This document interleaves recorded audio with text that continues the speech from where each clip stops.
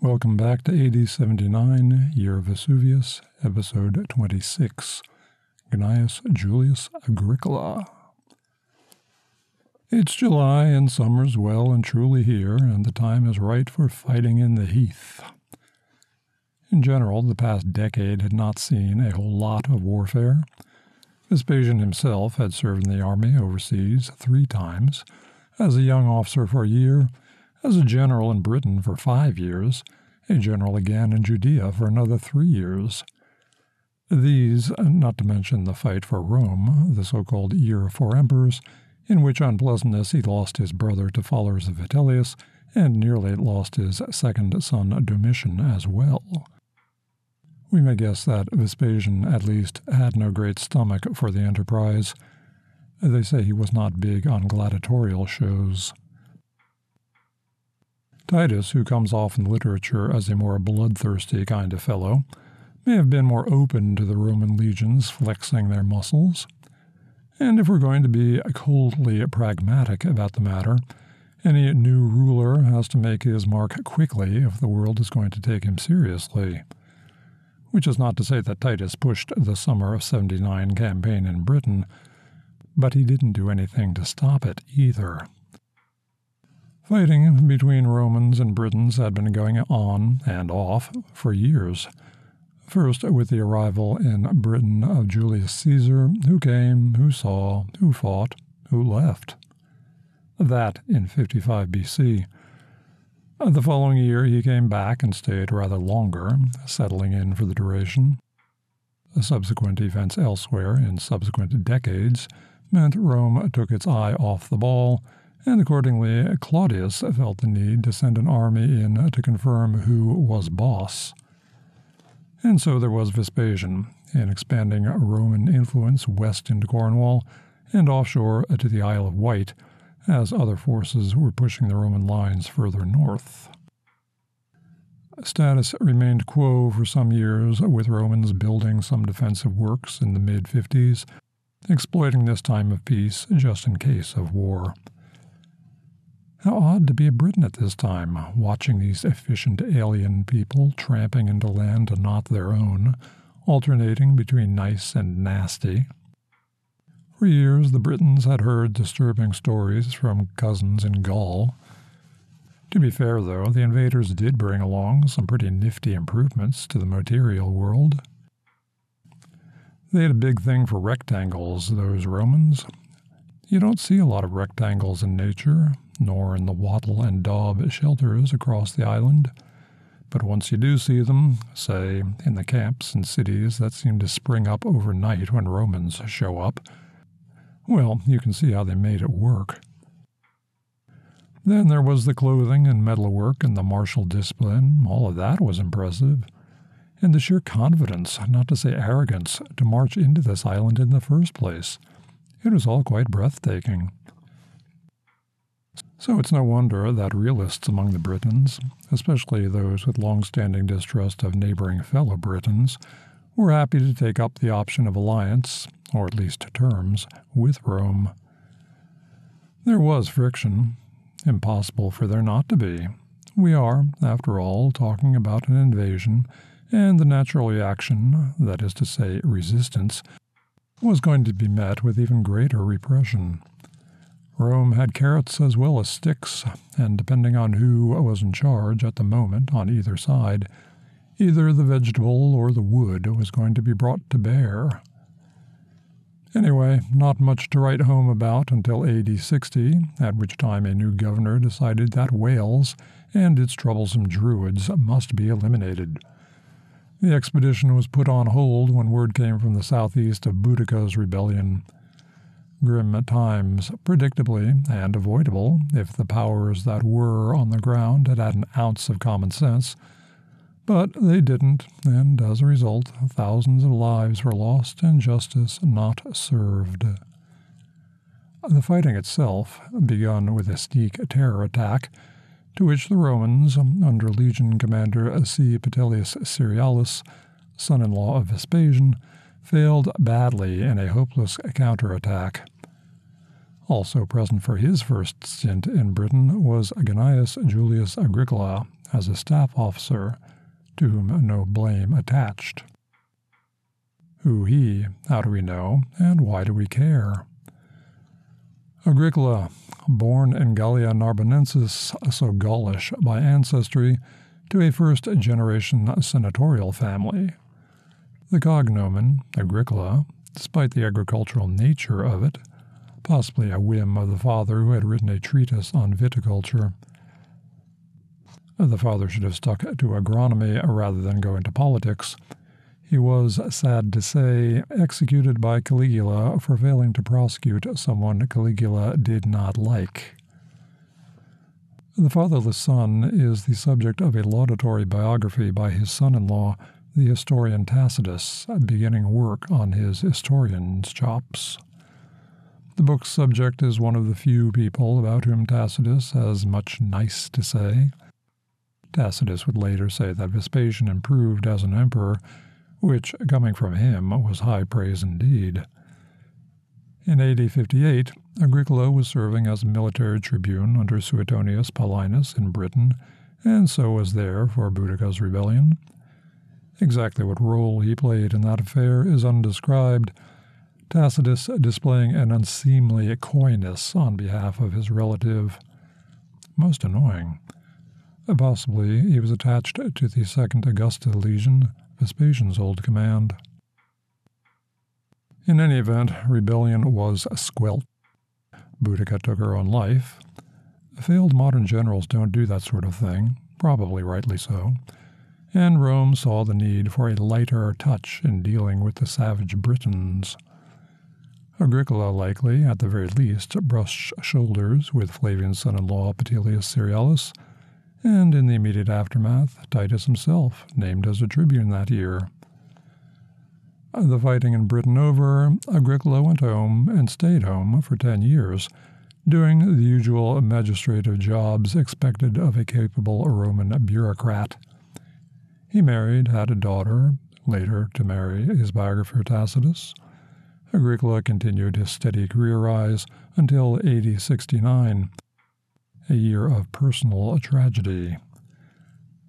This, recall, was the so-called Year of Four Emperors, when the throne was vacated by Nero's suicide and became the object of desire of 3 ambitious provincial governors, Galba, Otho, Vitellius, and finally Vespasian, who may or may not have really wanted it, but who got it and made it work. Otho killed Galba and was then challenged by Vitellius. Partisans of Otho, incidentally, overran the estate belonging to Agricola's widowed mother. Tacitus again. Otho's fleet, while cruising idly about, cruelly ravaged in Tenalii, a district of Liguria. His mother, who was living here on her own estate, was murdered. The estate itself and a large part of her patrimony were plundered. This was indeed the occasion of the crime. Agricola, who instantly set out to discharge the duties of affection. Exact dates are lacking, so we make educated guesses. When exactly did Otho's sailors commit this crime? Otho served January 15th to April 16th of 69. The fleet would have been at sea no sooner than March. Say the attack came in April. Vitellius came to power on April 19th. So probably Agricola would not have had too much time to offer services to Vitellius, being busy with duties of affection. The question becomes, when did Vespasian become a known contender for replacing Vitellius? Mucianus, a governor in Syria, began to goad the future emperor as early as May, encouraged in no small part by Queen Berenice and by Vespasian's son Titus. Vespasian, perhaps dithering, perhaps not, there are cases to be made for both points of view, did not announce his hat in the ring until July. April, May, June, July. The now orphaned Agricola had had 4 months to cope with his grief and to think about the future, his own and Rome's. What Tacitus has to say is that Agricola was overtaken by the tidings that Vespasian was aiming at the throne. he at once joined his party. No word that he did any fighting on the new boss's behalf.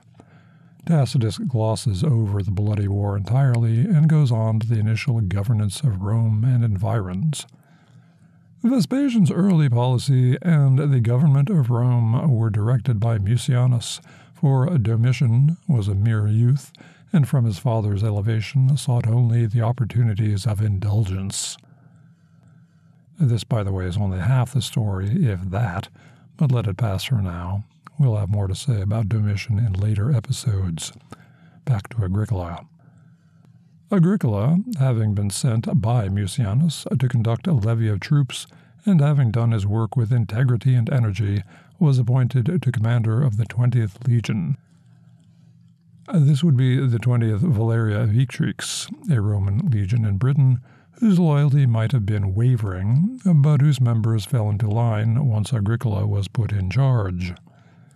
Now he, along with that other veteran of Britain, Flavian son-in-law Petilius Curialis, went to war with the Brigantes, coming off better than he had with Boudica. Back to Rome in AD 73, and back to climbing the greasy pole. Loyalty and competence stood him well. By AD 77, Agricola was so well regarded, not to say trusted, that Vespasian had him replace son-in-law Petilius Curialis as governor of Britain. The handoff took place in midsummer. Agricola stepped off the boat only to learn that the Ordovices tribe in Wales had been acting up and needed some putting down. Specifically, the Ordovices had, Tacitus speaking, destroyed nearly the whole of a squadron of allied cavalry quartered in their territory. Such a beginning raised the hopes of the country, and all who wished for war approved the precedent and anxiously watched the temper of the new governor. Note, by the way, that the attack was against allies, alum agentum. Britons, presumably, they the ones who were hit. What to do? A wise invading general, having converted some of the locals, will always want to prove that he's got their back. And so it was with Agricola. As the season was winding down, and against the advice of his staff, he collected a force of veterans and a small body of auxiliaries, and be again non-Romans. Then, as the Ordovices would not venture to descend into the plain, he put himself in front of the ranks to inspire all with the same courage against a common danger, and led his troops up a hill. The tribe was all but exterminated. Tacitus makes much, perhaps too much, of this particular victory, which from a purely military standpoint was probably not all that much. But it did show the temperament of the new governor. Don't tread on Romans or friends of the Romans. Still, the battlefield was a reminder that, as a whole, Britain was only half civilized. The Romans didn't like to do things by halves. So once Agricola had put down the Ordovices in their place, he pushed on with another short campaign involving a combined force of local allies and Roman regulars, again working on building common bonds, and met on the island of Mona. And, Tacitus points out, he did not hog the limelight or credit, another wise move for military commanders. So, another victory, AD 77, was drawing to a close, and Agricola held out the Roman carrot. Tacitus again. With thorough insight into the feelings of his province, and taught also by the experience of others that little is gained by conquest if followed by oppression, he determined to root out the causes of war. He lightened the exaction of corn and tribute by an equal distribution of the burden, while he got rid of those contrivances for gain which were more intolerable than the tribute itself, basically cutting out rapacious middlemen of various sorts. By the repression of these abuses, in his very first year in office, Agricola restored to peace its good name, when, from either the indifference or the harshness of his predecessors, it had come to be as much dreaded as war. Not that Agricola had given up on war. We are now in AD 78, and we read that, when summer came, assembling his forces, he continually showed himself in the ranks, praised good discipline, and kept the stragglers in order. He would himself choose the position of the camp, himself explore the estuaries and forests.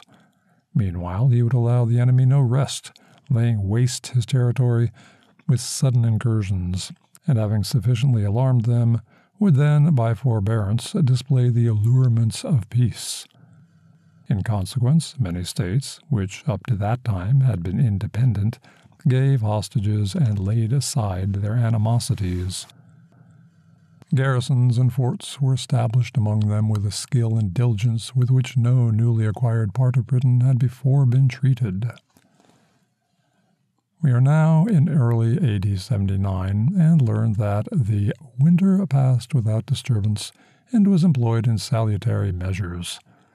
For, to accustom to rest and repose through the charms of luxury a population scattered and barbarous and therefore inclined to war, Agricola gave private encouragement and public aid to the building of temples, courts of justice, and dwelling houses, praising the energetic and reproving the indolent.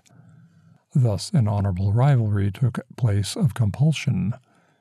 He likewise provided a liberal education for the sons of the chiefs, and showed such a preference for the natural powers of the Britons over the industry of the Gauls, that they who lately disdained the tongue of Rome now coveted its eloquence. Hence, too, a liking sprang up for our style of dress, and the toga became fashionable. Was this a good thing? You might well think so. But count on Tacitus for a dark spin. Step by step they were led to things which disposed to vice. The lounge, the bath, the elegant banquet, all this in their ignorance they called civilization, when it was but a part of their servitude. Rousseau and his romantic dreams of noble savagery had nothing on Tacitus.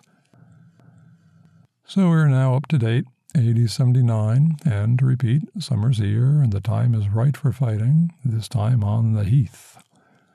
Agricola led his men north to biff the lowland Scots into civilized servitude. Ultimately he failed.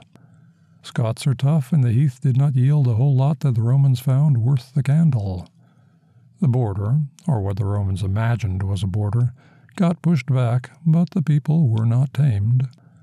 I'd like to think that a few of my own Scottish ancestors were among them, and perhaps they were. Agricola would have more luck the following year among the Romanizing Britons. AD 80 would be a year of bad weather, bad for battle.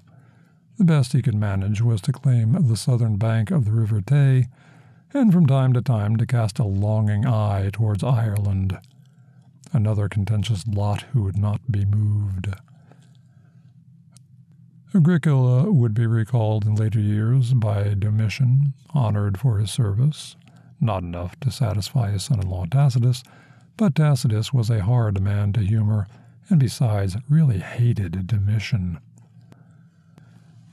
Next time, a break from the old cold country and down to the Bay of Naples, where Titus was making the rounds as the new emperor, greeting old friends and reassuring new supporters that nothing but good was going to come from his rule. Well, we all have our own little plans and hopes and dreams. In the meantime, thank you for listening, and remember the tip jar is always open for business.